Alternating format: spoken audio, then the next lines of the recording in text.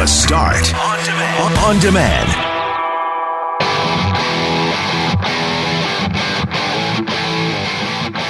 With school just 2 weeks away, Winnipeg divisions are scrambling to come up with school bus solutions. Many parents are still waiting to hear if their kids even have a spot on the bus.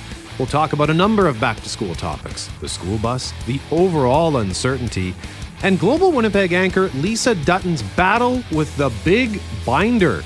Speaking of uncertainty, as many as 200 Canadian radio stations could be forced to close in the next 3 years due to, what else? COVID-19.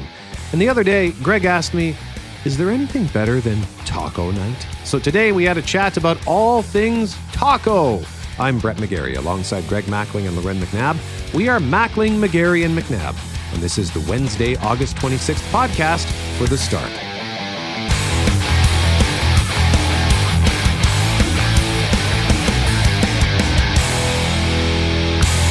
This is me, isn't it? This is where I'm supposed to play the weather. I'm just going to read it, if that's okay, because I wasn't paying attention. Mix of sun and cloud today. Northwest wind at 30 kilometers an hour. The high 26. Clear tonight, down to 12. Tomorrow, mostly sunny with a high of 26. Friday, mostly cloudy with a chance of rain and a high of 22. It is 20 degrees outside 680 CJOB. Well, we're off to the races. What a great start. Mackling, not paying attention, chatting away with Mackling, and then bing, weather sounder. Hello. We have a speaker monitor that so that we can listen to the on-air feed. And I swear, last week, Loren, I was so close to not even realizing that we were 2 minutes away from going on the air because we had that monitor on so low in here. So sometimes it's easy to get distracted, even though we are slaves to the clock here at the start. I think that I often wonder if all of us are now more distracted than ever before. You know, like we got into our routines. We're so used to having our jobs and our roles, and then you move home, and then that becomes routine, and then someone moves back, and then there's all this stuff. Everything is up in the air, and it's like, who's doing what? What button do I push? So the rule is don't give me any buttons. I think we established that. And we'll give all the buttons back to Brett. Why don't we just do that? Button Brett. Well, that's his new nickname, Button Brett. Part of the problem is all the buttons are digital now. I have one button to turn on my microphone at this particular workstation because I'm not sitting in the main one where I can control all of the mics manually. But all the buttons are digital, and that is proving to be... I'm loath to say this. What? But I don't want to, I hope it's not because I'm getting old that I'm having a problem adjusting. No, I think it's because... I think you're okay. No, there's something more satisfactory about that tactile button. Doesn't lack the same pizzazz. You know what? Like the digital versus the hitting that button hard. You know? Like in cars, for example, everything is going touch screen, and I just give me a button. I'll take the touch screen, but if for my climate controls, for my stereo controls, I still would prefer to have those all knobs and buttons. I was actually just thinking how much I missed turning a key. The satisfaction of that action of turning the key when you start the car versus the push button start. There's nothing really exciting about that. Yeah, and I've got one of those keys where you can flip it out like a switchblade. Does that come in handy? Yeah. You know what? When I would go for my late night walks at 10:30, 11, sometimes I would have the key in my hand, depending on who was approaching, just in case. Because a couple of guys did take a run at me before. But yeah, you can't turn a key. Mm-hmm. My buddy just got a new Dodge Ram, and the touchscreen is the size of an iPad. It's insane.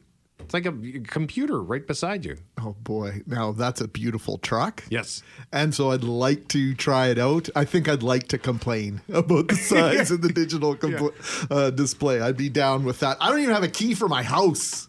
Yeah. What? I don't even have a key for my house. It's all pin pads and touch entry and that sort of thing, or on my iPhone. I don't have a house key. What happens if it breaks? Then we're in trouble. Oh, you got to have a backup plan for that because plan? Yeah, like I have an entry point to my house. I won't tell you where, but I got the kids in through it the other day because I couldn't find the key. So I was like, "All right, boys, are we ready for our scenario? Scenario C?"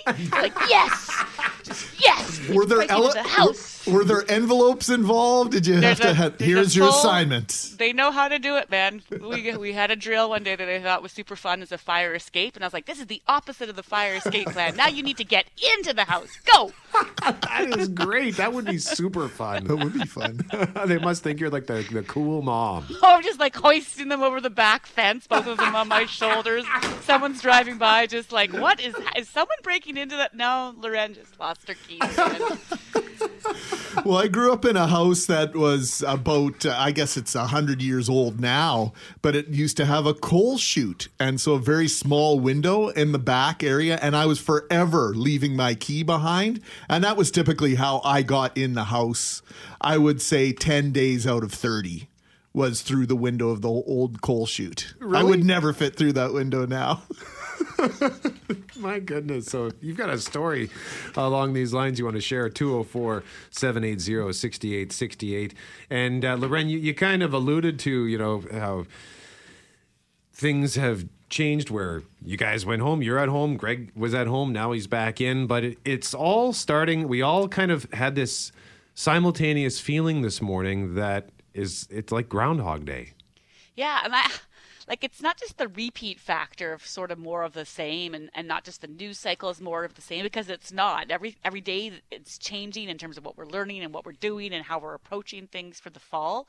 It's just that I almost feel more tapped out now with the uncertainty than I did back in the spring. For some reason, the spring had this light, and now we're learning to live with this virus, and I'm finding it's more exhausting than what we were living with back in March, April, May. And I don't mean because the numbers are rising or that there's maybe additional concern for some people there. I just mean everything that we're planning for is, someone says, when are you going back to work? I don't know. What do you think about the kids in school? Well, I'm ready, but I don't know. What about their sports? They're ready. I don't know. Like, everything has this I don't know factor to it, and it's kind of exhausting. I was talking to my neighbor yesterday, and the sentiment between the two of us by the time we parted ways was that we had this sense that this was going to be a 90-day thing, maybe a 120-day thing. But I'm thinking about a wedding I'm supposed to be at in California on Canada Day. Normally, I would be getting excited about booking accommodations, booking flights. I'm not even thinking about it. Mm-hmm. In fact, part of me is wondering, am I even going to be able to go to this wedding? And I don't think that's an unrealistic way of viewing it. Whereas just 2 months ago, it would have been, oh, yeah, we're going to that wedding for sure. Yeah. It'll all be done. But now, genuinely, I'm thinking it'll be a surprise to me if we're able to go to California next July.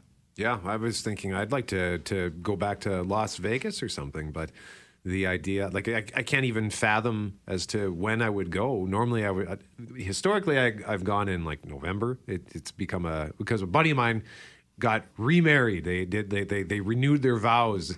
Their wedding was November 5th, so they renewed their vows in November. So it's become like a November time I like to go to Vegas. I thought maybe this year, but that's not even on the radar for 2021.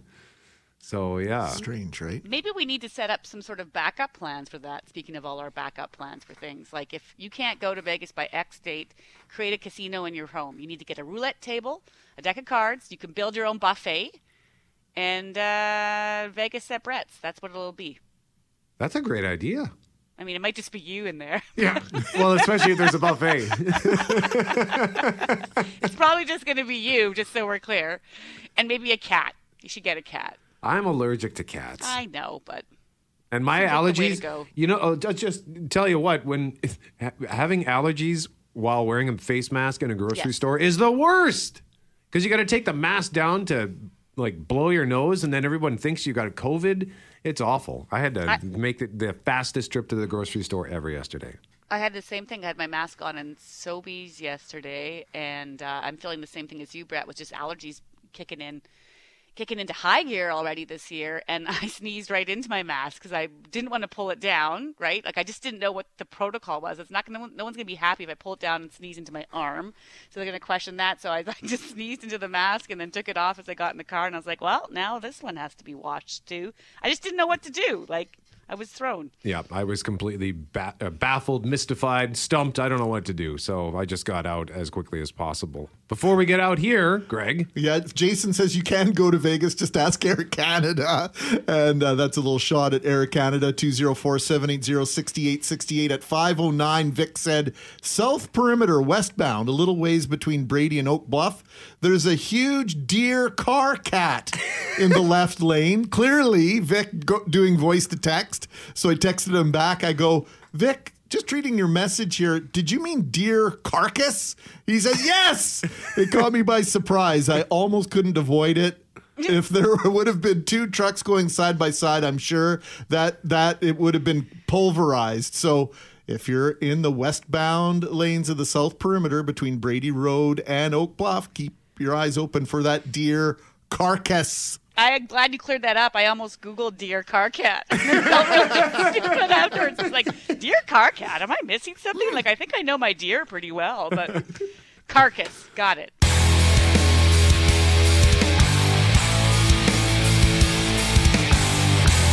But we start this half hour at school because with school just 2 weeks away, many parents are still waiting to hear if their children, Greg, have a spot on the school bus. Yeah, and that's left some divisions in a flurry looking to hire more drivers and procure more buses. Global's Brittany Greenslade has the latest. Thousands of parents every year rely on the bus to get their kids safely to school. But new capacity restrictions has left many wondering if they have a spot. We knew all along that busing would be one of the key concerns and challenges. And each division has been left to sort it out themselves. Louis Riel has already added 25 buses to its complement to help transport 2,400 students. We've got enough buses now to provide a bus to those who are eligible to take a bus that couldn't find an alternative. And really now the next hurdle will just be finding drivers. Drivers, the Winnipeg School Division is also looking to hire, as it has added 8 additional buses to its fleet.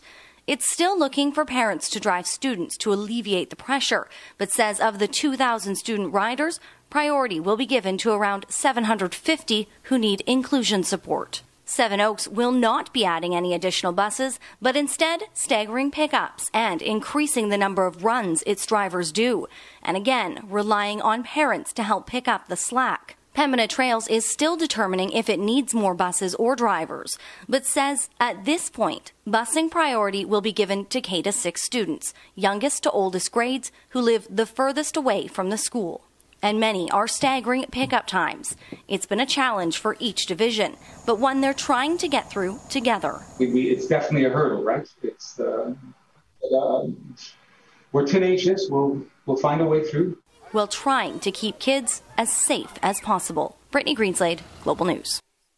So clearly not all families are going to have a seat on the school bus this September, and that might be because they don't qualify within those distance qualifications. Lots of schools have rules in terms of how far out from the school you have to be, and that's changing as they adjust their schedules for the fall.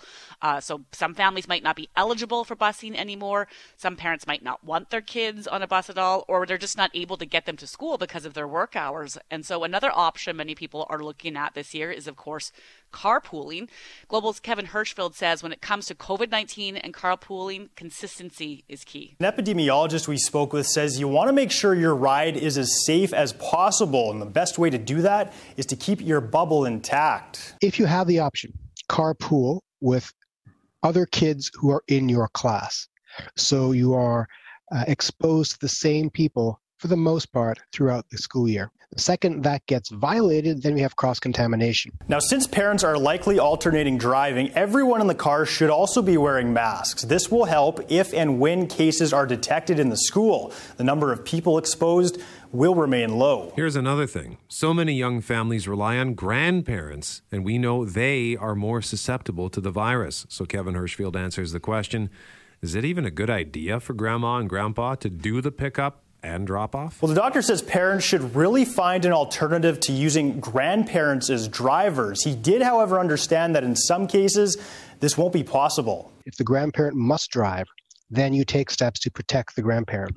For example, the grandparent can wear a mask and a face shield and gloves and so forth. Avoid hugging the child. Well, you can hug the child, but don't do it face-to-face. Avoid breathing on each other. One last thing Dr. Dio Nandan said to do is perform regular symptom checks with your family members so you can take the right safety measures as soon as you notice anyone not feeling well. Dr. Dio Nandan, by the way, Dr. Rewat Dio Nandan, University of Ottawa epidemiologist and associate professor. Yeah, he appears a lot on the news. We quote him and use his clips on our program as well. And Loren, I know for us, if it wasn't for Jackie's mom and dad, our headache as it pertains to getting our kids to school, to after-school events and sports, and a variety of different things would be unmanageable for a lot of parents. They count on grandparents to do a lot of these driving chores, and they like to do it, but they're in this highly susceptible group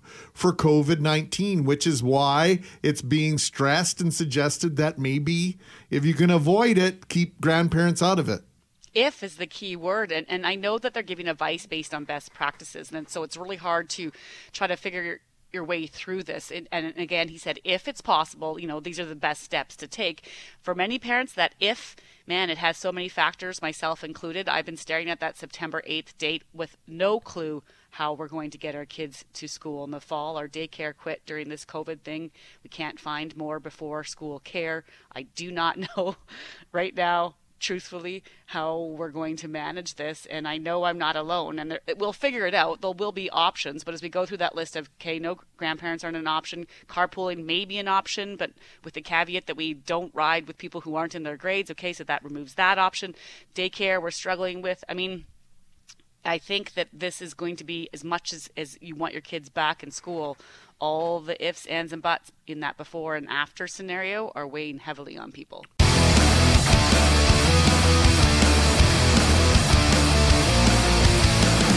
One of the themes of this morning is food. We've got the Wheel of Meat coming up just after 7:15, courtesy of DWN's Farms.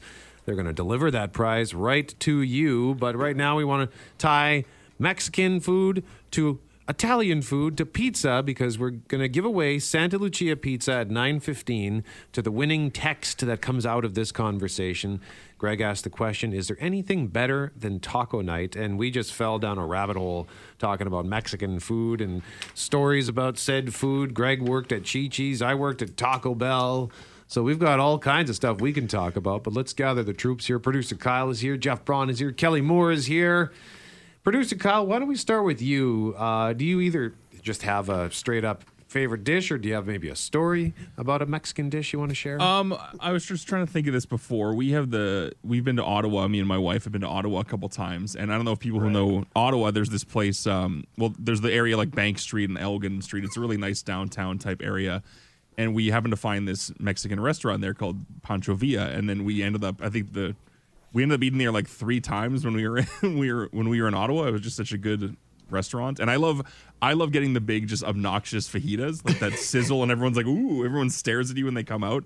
That's always a lot of fun. Sell the sizzle, yeah. They used to say at Chi-Chi's. And they didn't call them fajitas at Chi-Chi's. They were called chahitas to individually market them. And then you would take the lime and squeeze it around the skillet so it would sizzle and steam. Greg, did you work at Chi-Chi's? I did actually once upon a time. Just very briefly.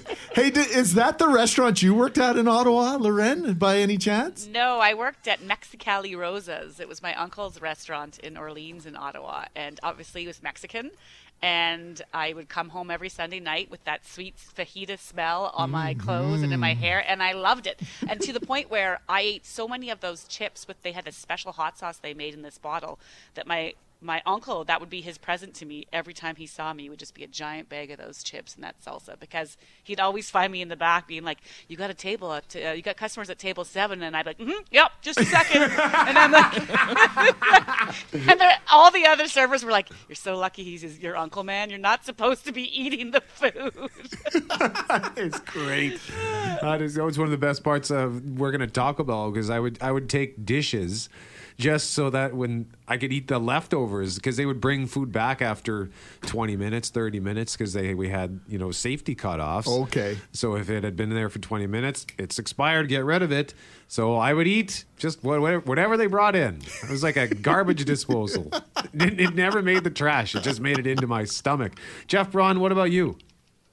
I'm very much not an adventurous Mexican dish eater. I eat very plain tacos. I make them at home. It's the one thing I can make. So I've never been to Taco Bell or had a taco anywhere else except for the ones I've made at home. And it's just the hard shell, the ground beef, and some cheese. That is it. I throw out the salsa that comes with the little taco kit and everything. The extremely mild salsa.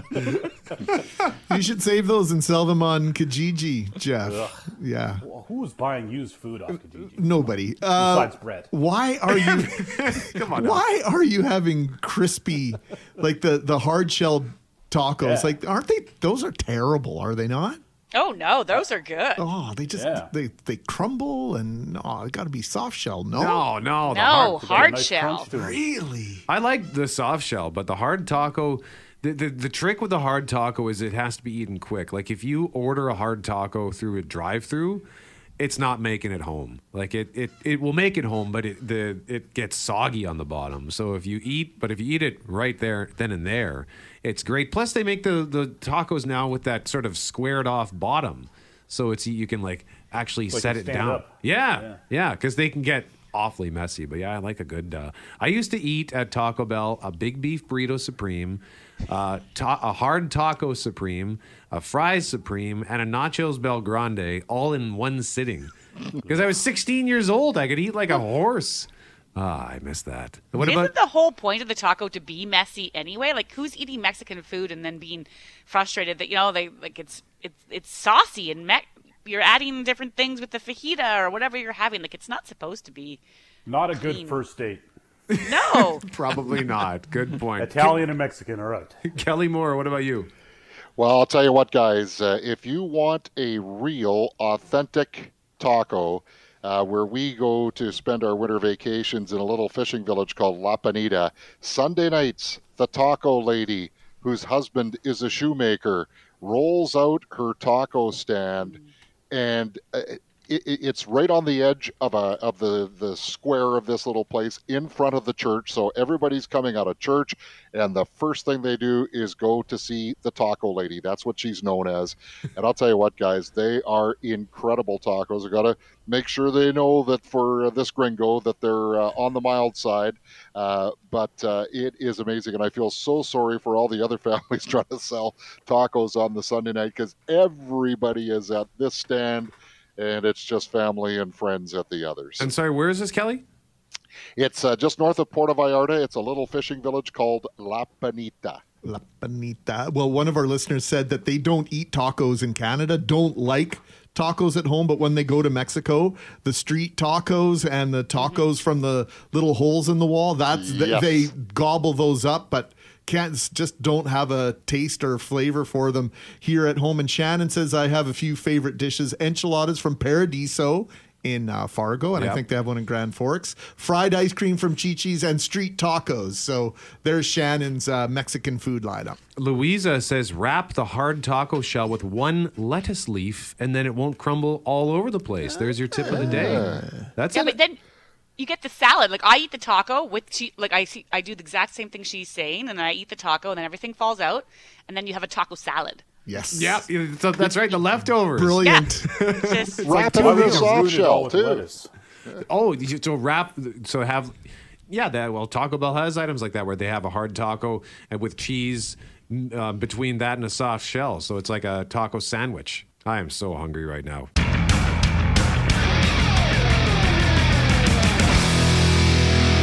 We start this hour with alcohol, marijuana, opioids. We know there are concerns that Manitobans are increasingly turning to a variety of substances during this pandemic. And about a month ago, we spoke with Marianne Willis, who runs Street Links in St. Boniface. She works with Manitobans battling addictions. And at the time, she told us she was seeing a return to fentanyl use or drugs laced with fentanyl, and that was leading to a rise in overdoses. We know that that's also been a growing issue during this pandemic, and in the Winnipeg scene, at least, that's in part because the cost of meth is on the rise. But Greg, it appears the landscape might be shifting again when it comes to drug use. It's all very disturbing. Marion Willis joins us now. Marion, good morning. Good morning. So can you tell us, what are you hearing in terms of the drugs that people are turning to now? Is there one specific drug they're turning to? Yeah, it's not what we're hearing. It's actually what we're seeing and what we're experiencing. So this is very real. For a while, meth dried up on the street, and we felt maybe we would all have a little reprieve from some of the behaviors and issues associated with that. But that wasn't to be the case. Purple fentanyl, and also another drug called beige pebble, which is absolutely deadly. Beige pebble contains heroin, fentanyl, and a deadly synthetic cannabinoid. And because of how it's cut, naloxone, which is normally used to revive people who are struggling with a fentanyl overdose, is likely not nearly as effective. Added to that now is that there's a new supply of meth back on the streets. And so we have as much meth as we've had in the past. And we now have people that are using both and using it together. It's been, the drug epidemic has not gone away. We're just not talking about it much because COVID has taken pretty much up everybody's, it's COVID that's on everybody's mind right now. But behind that veil of COVID, I have to tell you, the drug epidemic in this city is escalating. And while you may find this year that because we had sort of a bit of a dry up from meth, that we may have better stats in some areas, but I think you're going to be absolutely shocked when you can get the stats from the Chief Medical Examiner's office on how many drug overdose deaths there's been in this city and in this province this year. What are you hearing, Marianne, when it comes to those overdoses? Because you're sharing a lot of new information with us this morning, not just how the drugs are being cut, but that meth is making a comeback from what it sounds like. Meth has been back on the streets for a few weeks now. And it isn't, again, it's not what we're hearing, it's what we know. We spent most of this spring and summer actually taking down 2 addresses here in St. Boniface that were actually selling in a place where people were going to use. And our organization is now occupying both of those addresses and using them for other purposes.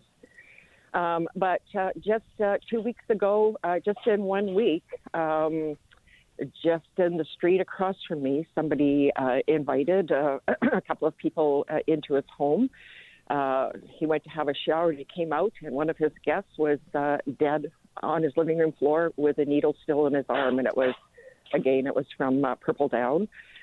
Just down the street, a little bit further on the corner of Provencher, and there's a high-rise there.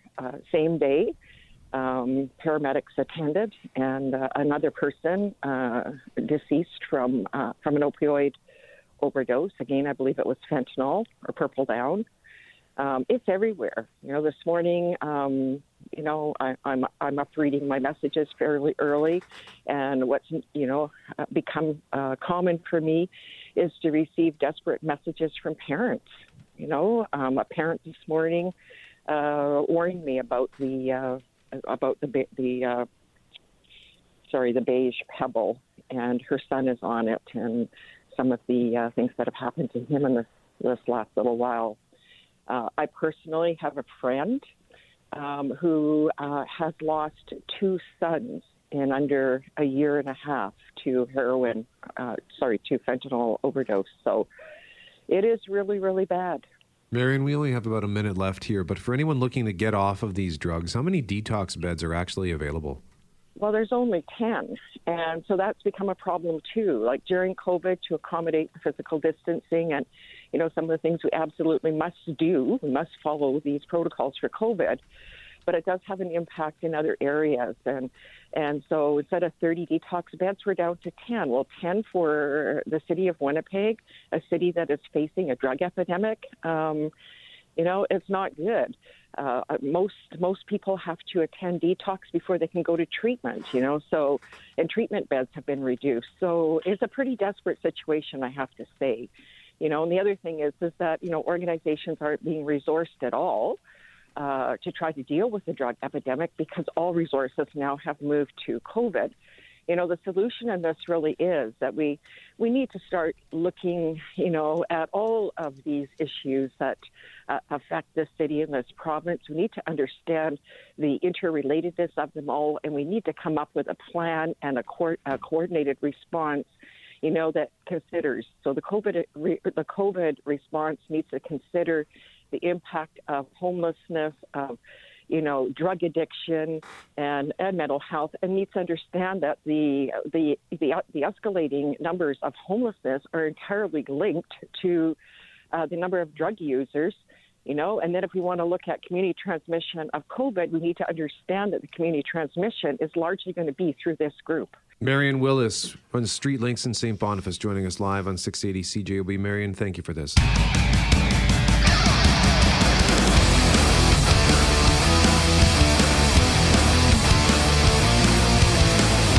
We got to continue the conversation now on school as we look ahead to the first full week of September. Back to school is on the minds of many Manitobans, Loren.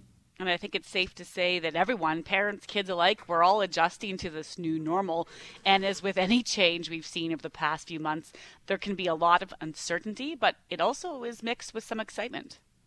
I think it's going to shoot them in the foot, and probably by mid-October, we're going to go back to kind of the same sort of system we were seeing in like March and April, right? Personally, if my son was school age, I would be keeping him home. I don't think it's going to go over very well because we can't get adults to wear their masks properly. So how are we supposed to expect younger generation to wear them properly?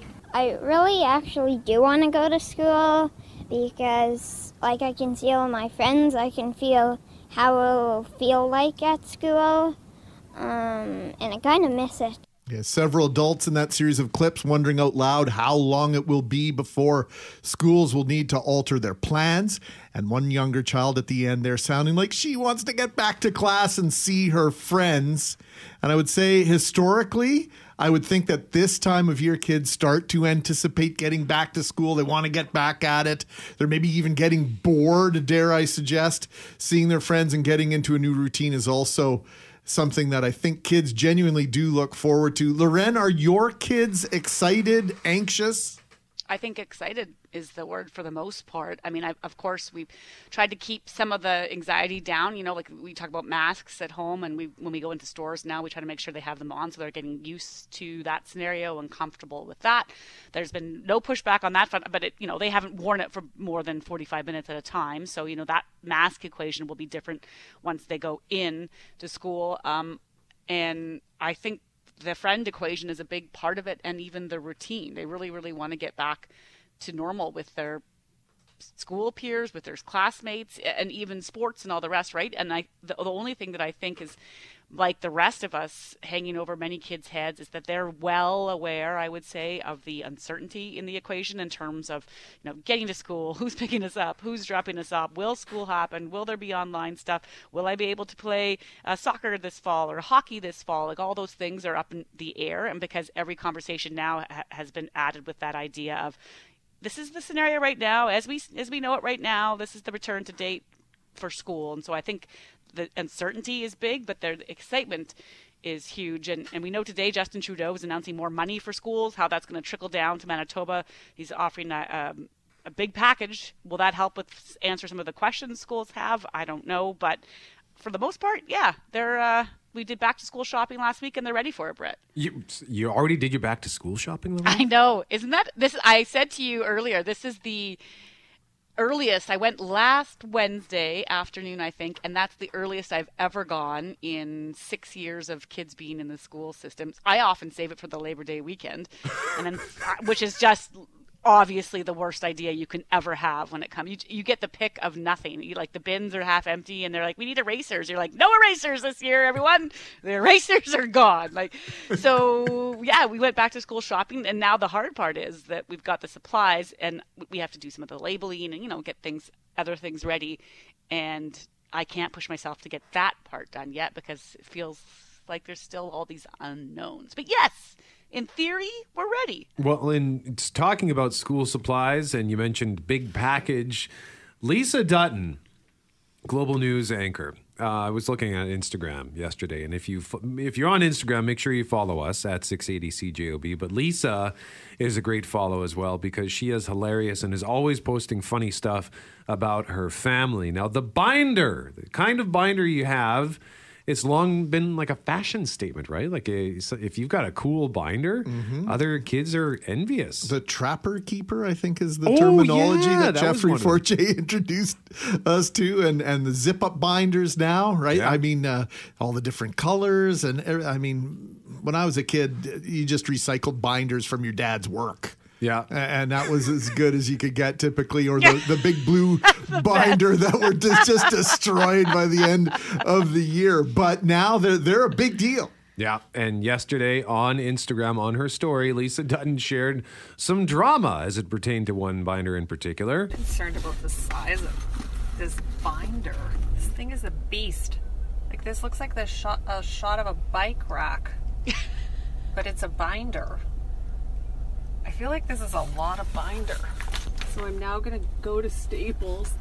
Hi! And inquire about whether this binder is necessary.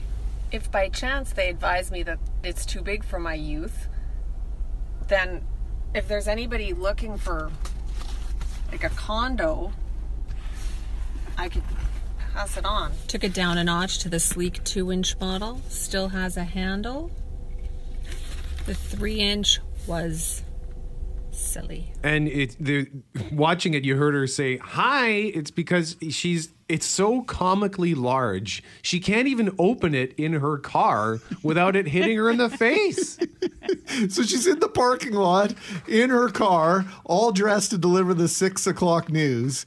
And people are obviously noticing what she's up to. But a bike rack. Yeah. What an incredible analogy, because when she turned it sideways and had it just right in the shot, she was bang on. That's what it looked like. Now, we haven't received a school supply list, and I'm trying to think back. Does that stop in high school? Is basically you should know what you need by now, go out and get it? I don't know. Isn't there a need for geometry sets or those calculators that can do cosine, tangent? I guess if my kids end up being as smart as they think they are and end up taking calculus. But we're doing some major recycling in our house. At least we're hoping to not have to go out and buy a bunch of stuff. You must have a giant list of things you need to buy, but were there any giant binders on the list? No giant binders. Binders were on the list, but I have to be honest, when you talk about recycling, because the school year ended as it did, before we left, usually like the pencils and the crayons and all these things are down to like the nubs and the paper's torn off and the markers don't work anymore. I went through a lot of their stuff, and so much of it is still good to go. And so the shopping was relatively easy because, half their scribblers weren't used and the binder was in pristine condition. And so it was the easiest thing. Erasers. We got erasers because they didn't have enough last year. But yeah, we've recycled a ton. Well, let's continue this conversation in a moment. And we also want to talk about the lingering uncertainty. And how are you feeling about all this uncertainty?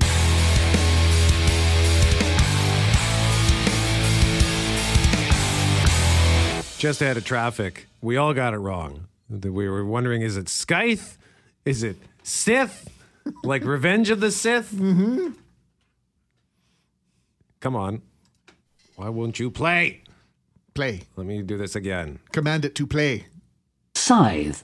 Oh, scythe. Scythe. Scythe. Scythe. Oh, it's scythe.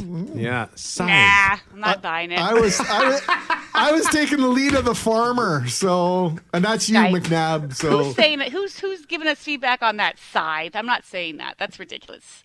You know what? Now I'm just gonna say skiff. Scythe. Skiff. Scythe. Skiff. Mackling, McGarry, and McNabb, thank you so much for joining us this morning on The Start as we continue our conversation about back to school and uncertainty and all the wondering, like, what is happening with the school buses? How are the kids going to get to school? Should grandma and grandpa take the kids? And it doesn't just pertain to uncertainty about back to school. Like, Greg, you brought up something that kind of threw me off about the NHL and the possibilities that exist there. According to several reports over the last couple of days, the NHL is in fact reportedly investigating 4 hub cities for next year for their new season starting in December or January. And the possibility exists that we will not see NHL hockey in its regular format and its regular buildings with fans next season. And so when you start reading things like that, it has you wondering, should I be making plans for vacations, for trips for next year and maybe well into 2021? One of our listeners saying that he and his family have $2,700 worth of travel credits built up and they expire next year. And so he's concerned about, well, what happens to this money and what do I do? So I think there are a lot of people who are in that same boat. Just curious to know, how are you thinking about next year?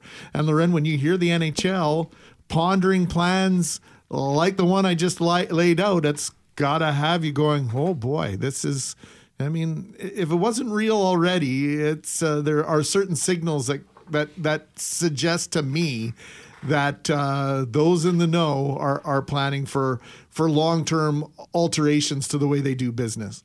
I just think they have to, and I don't, it doesn't just pertain to the NHL. It trickles down to so many other sports, first of all, right? Like even amateur sports here in this province, as we return to play, the plan they have for various sports, that keeps changing, right? And depending on where you are, you might have a different code orange or yellow or green, and that will allow you to do things or not do things. And so I will bet in so many boardrooms, offices, whether, the big leagues or small, and, even just in downtown office towers, there's now a scenario D or E or F, right? Like you had plan A and plan B. Mm-hmm.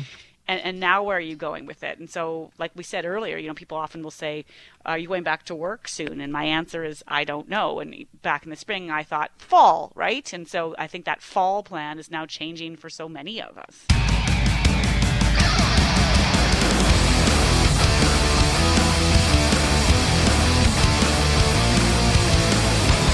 Listen to this report from Don Kelly here. A report by the Canadian Association of Broadcasters warns as many as 40 local television outlets and up to 200 radio stations could be forced to close in the next 3 years. The CAB's report, called The Crisis in Canadian Media and the Future of Local Broadcasting, warns the pandemic is adding to financial pressures media companies were already facing before COVID-19. It says TV and radio broadcasters face a cumulative projected revenue shortfall of up to $1.06 billion by the end of 2022. The CAB is calling on the federal broadcast regulator to take swift action by establishing a more fair and sustainable future for local media, and for the federal government to provide emergency regulatory relief as well as greater support. Don Kelly, The Canadian Press. Obviously, this was troubling for us to read because we work at a radio station, and this report says the most vulnerable radio stations in the country are the country's AM radio stations, as well as other independent private radio and TV operations in smaller markets across the country.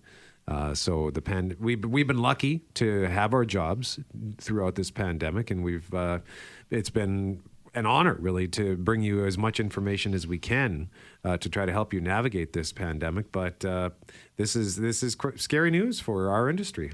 It feels as though over the last several months, our relationship with listeners has actually grown stronger. I think people depend on a local voice to take information that, in this case, this has to do with a global pandemic, and localize it. And Loren, I would suggest that the province of Manitoba understands the value of localizing information. Otherwise, they would not have done what they've done with regards to the pandemic and COVID-19 number reporting and localized it for people so that they can either be on high alert, depending on where they live, and I'm not going to say or relax, but at least have a different comfort level about what's going on around them. That local information, localized as much as possible, is critical to people on so many fronts. And I think that it's no stretch to say that during these times, that's where people have turned, I think, right? For specifically in the beginning of, well, what's happening in my backyard? Because there's a national picture to so many things. There's an international picture. But then there's, of course, like you mentioned, that the province went to sharing information about what's going on in districts, health districts, as opposed to just regions, because people were asking for more info. And so we are living in a time where I think the appetite is insatiable. Like, people are looking for more info than ever before. At the same time, we're a business, right? And we rely on businesses to advertise with us, and businesses are struggling. And so there's just these, you might have more people tuning in, but fewer people spending their money. And so there's this whole mix of things going on.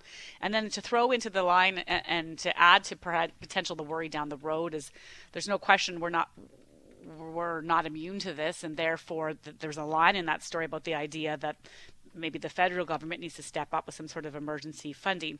And the challenge with that, and we know, guys, we've been telling people from the get-go that we don't get any federal money whatsoever. We aren't receiving government dollars. That being said, people have that perception, right? Once you throw government dollars into equation, then there's going to be a whole other conversation to be had about impartiality and all the rest. Well, and it's interesting because so many businesses in Winnipeg are booming right now. In fact, we're hearing about shortages on different fronts, and the idea that businesses can't get stock on certain things. So it's almost to the point where, do they even need to advertise right now? And then the other question I have, Brett, has to do with technology. CJOB started out as an FM station. Now we're on AM. There are cars being built that don't even have AM radios in them. Yep. Is that part of the challenge in your mind for AM radio, is the fact that plain and simply, it's difficult to find a device which will access AM radio without using data on your cell phone or your that is sometimes a pushback that we get when we suggest people listen to us online. Of course it is a challenge that our industry faces, our AM radio stations face. I mean, if the car is the primary spot, I think, where a lot of people listen to the radio. And if they're getting in a vehicle that doesn't even have the AM radio, that's bizarre. I know a lot of MP3 devices, for example, would offer radio options, but they would only offer FM. So that's not something new as far as technology goes. That it's almost like technology has been trying to wipe out AM radio on its own, and a lot of people don't even know what the AM. Much like my aunt, may she rest in peace, my Auntie Pat did not know what the FM dial was because CJOB was on her radio for decades, and it never changed. And I think I mentioned when I was on a college radio station 18 years ago, she was asking me about it, and I told her where it was, and she didn't know how to get to it because it was on the FM dial. But conversely, I think especially probably a lot of young people might not be at all familiar with the AM dial. So I know that it'd be nice if we could get back on the FM dial as well, so we could serve both our wider audience, because AM gives us an opportunity to reach a much larger or wider base, and so we cover most of southern Manitoba, right? Whereas an FM station, you go 100 clicks out of the city and you're out of range. Sure. Yeah, and I can listen to CJOB all the way to Minnedosa and sometimes beyond many days, right? So that's the appeal of it, is it's so broad in its reach. I had this physically and with our conversation. Oh, for sure. And I had this conversation with somebody else the other day, just with regard to the idea of streaming. First of all, we sound way better online and on your app. It's like FM, and it's actually better than FM. And if you want to take range out of the equation, listen online, because we have people that listen in Colorado, they listen in California, they listen in Florida, they listen in Australia. And once data becomes unlimited for people, could that be the new way people are listening to radio anyway? And might that not be the way to go? Might we not want to skip the FM phase and go straight to online? Because you can already listen to us on different apps. The Radio Player Canada app is the place that we like to suggest people go for CJOB. You can listen to it anywhere in the world. The one thing I would say about skip, and I love the idea, I love where you're going with that, but I think the idea of skipping the FM component, the thing there is I'm a station flipper. I will flip until I find something I like, and I'll listen to like 7 radio stations in a day. Like, nope, don't like that song. Don't like that song. Ooh, I like that song. I'll listen to that. And if you're flipping through the dial, you might just land on something you like. So I do like the option of that. But let us know what you think. 204-780-6868. The idea of 40 television stations and 200 Canadian radio stations may be closing in the next 3 years. Thanks to what else? COVID-19. Mackling, McGarry, and McNabb, thank you so much for joining us this morning. It is time to give away our pizza. And I'm just going to throw in some text messages here, guys, so that you can all see. We have come to a consensus on our winner, but we got some great stories this morning and some awesome suggestions on where you can perhaps go to eat. Loren, you said you visited somewhere in, was it Brandon? Yes. On my way home, I was stopping to do an interview with KK, with Kathy Kennedy in for Jeff Courier.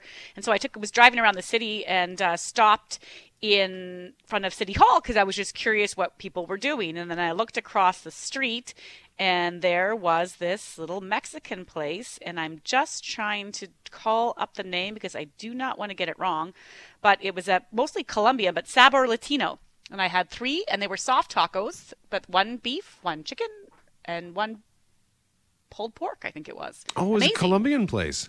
Yeah, I believe that they're Colombian in origin, but they call it like, even on the sign, it's, Colombian, Mexican, Latin fare, right? And so the menu's limited right now due to COVID, but I had seen someone else talk about it on social media a few weeks ago, and I was like, the next time in Brandon, I'll have to remember that. And then I just parked right in front of it around noon on Monday, and I was like, well, I don't mind if I do. And Gary texting us about a Salvadoran place. He says the best tacos in Winnipeg, Tamale Time food truck, authentic Salvadoran cuisine. Do we have to put a GPS tracker on that food truck in order to find it? Is it in one particular place? Most of those places are pretty good on their social media at alerting you where they're going to be. I'd like to know. Yeah, I would like to know too. I don't know why I don't do food trucks more often. I've only gone to food trucks like a couple of times, and it's always an amazing experience. I don't disagree. There's one just down here in the Exchange, Goldie's. I was starving one day last week, and I said to, have you got any poutine ready? He says, 12 minutes? I said, 12 minutes, I shall wait. 12 minutes? Yeah. He was just getting going for the day. 10:30 poutine, Yeah, no, that's fair. That's fair. But you can just walk up Broadway, and how many food trucks will be down there on any given day? There's just not that many of them right now, because now that you mentioned that, when I was in last week and the week before, I was so excited to be back downtown for all these different restaurants that I miss.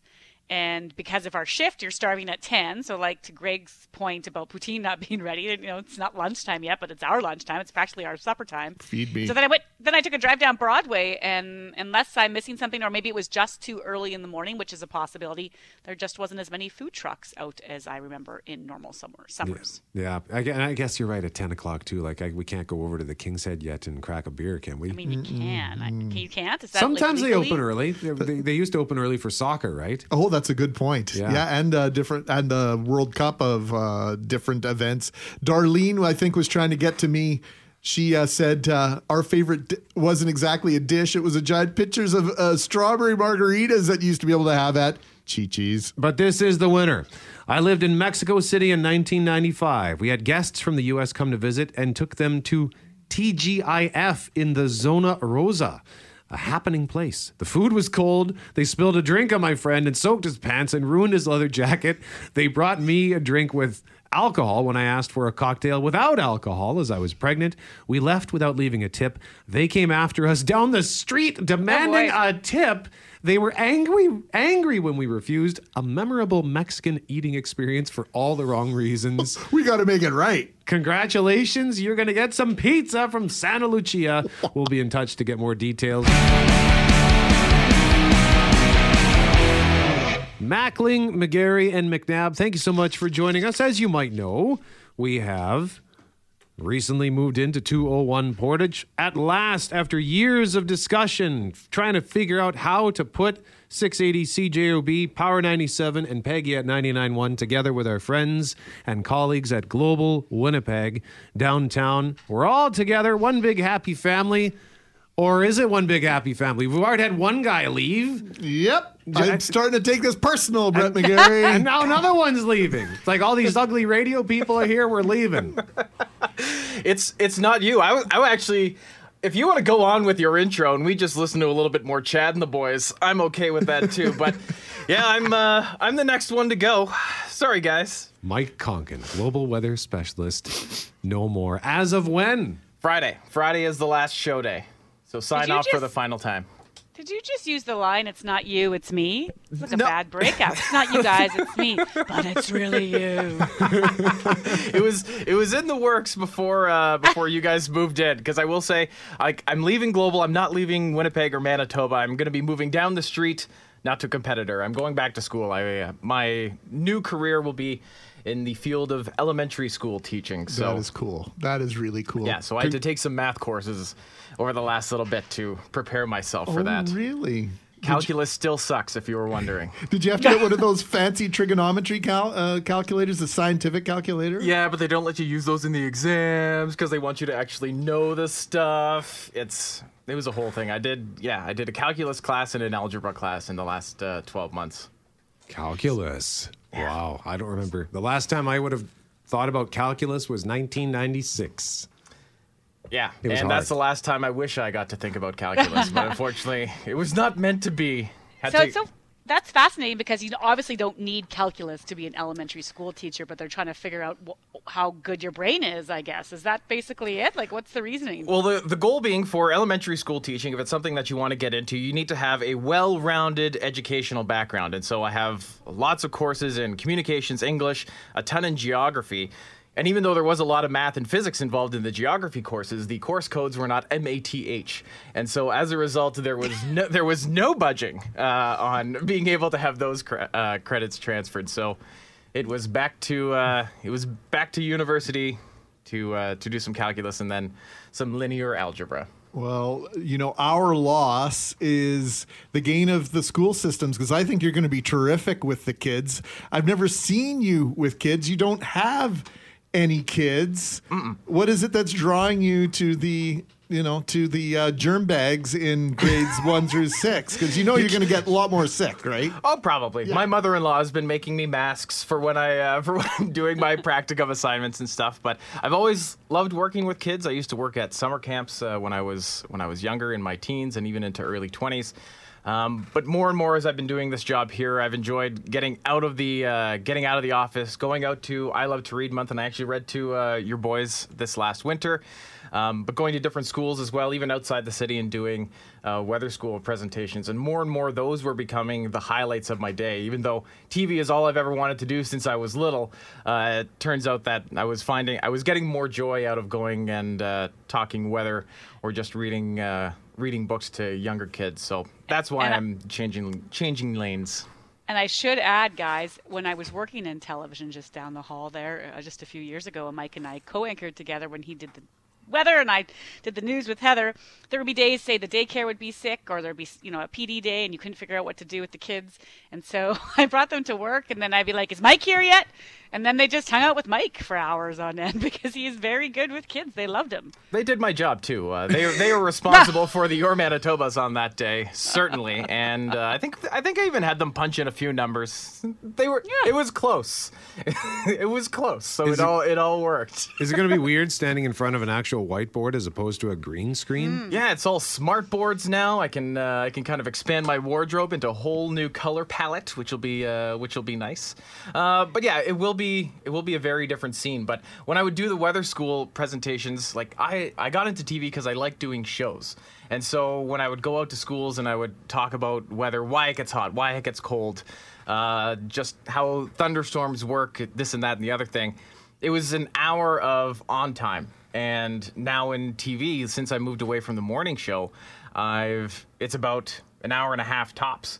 And so I enjoy having that. I'm looking forward to the opportunity to kind of doing more presentation. It will feel like more showtime and useful for the kids as well. They were quite engaged during those weather school presentations, so that made me feel good. I can only imagine how you're going to mark kids when it's speech time and when they're doing their oral presentations. You're going to have to stand just so, and are you going to have to back off the whole idea of everything is television while you're marking kids on stuff like that? That'll be a neat scene. But I've done some work with schools and their broadcasting. They'll do news presentations. There's actually just across the bridge at MBCI. I went in and I was critiquing some of the news stories that the kids had put together there, and then they had a big show in the auditorium, and they did great stuff. Like, they will look back, regardless of if they decide to pursue this or not, for the ones that do choose to pursue it, even in 12 months, if they were to keep up doing any of the skills that they're doing, they're going to look back and say, could have done more, could have done better, because they're going to improve every time they do it. That's the main thing. If you want to get better at something, you just have to practice at it. And so I also got to go and hang out with one of my favorite nieces, I will say. I've got 4.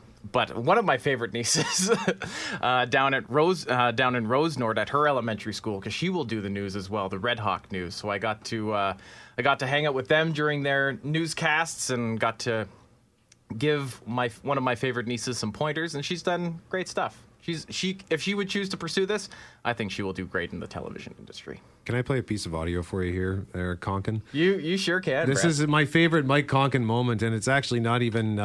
It's through no fault of your own.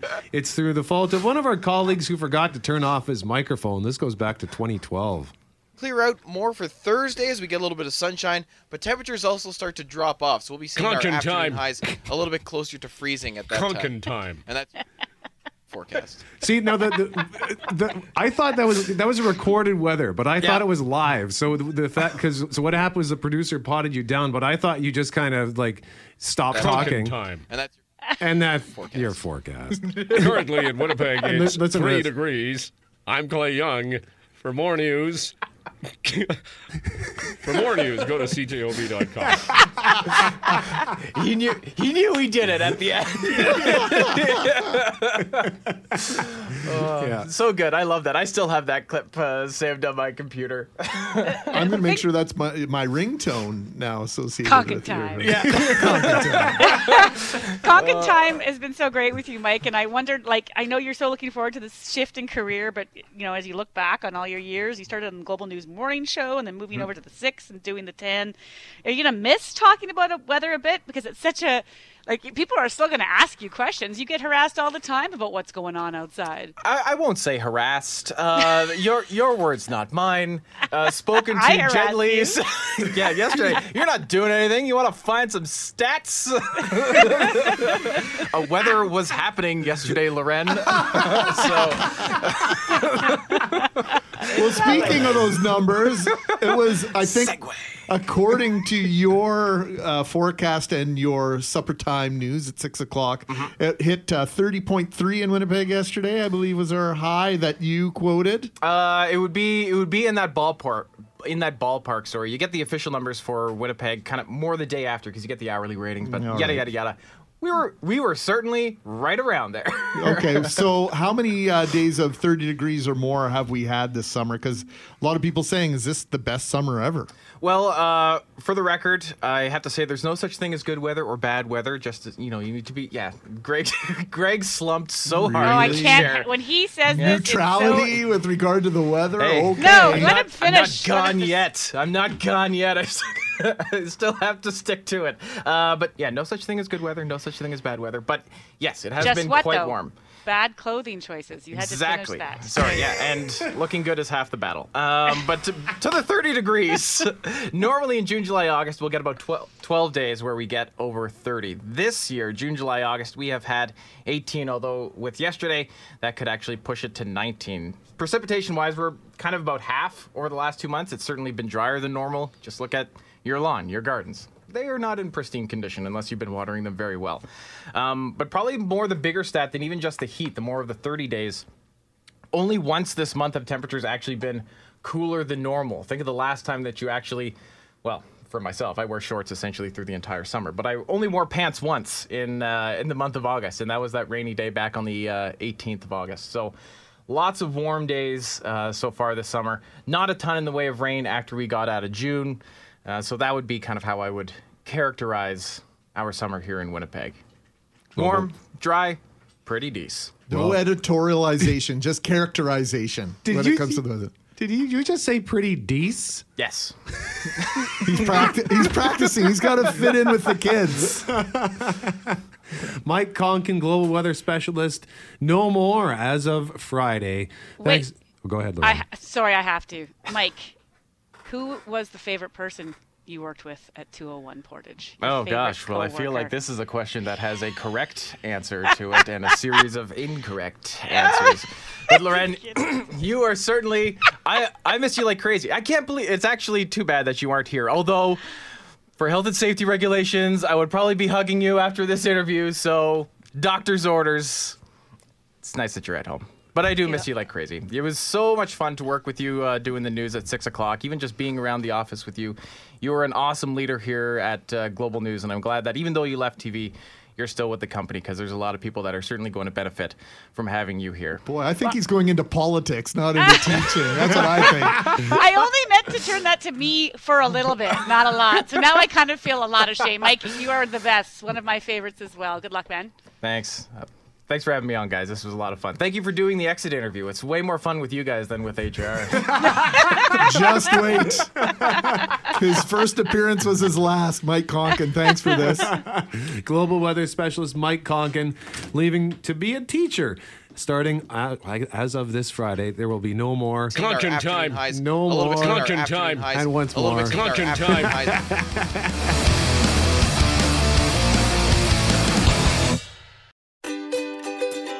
Hey, thanks for listening to the Start Podcast. We are available on Apple Podcast, Google Podcast, wherever you find your favorite podcasts. Subscribe now and never miss an episode. And if you like what you hear, rate the show, tell us what you think.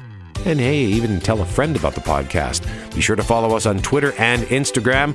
Greg is at GMACWPG. That's GMACK WPG. I am at Brett McGarry, BRETTMEGARRY. And Loren on Twitter is at McNabb on Global, and on Instagram at McNabb on CJOB. Talk soon.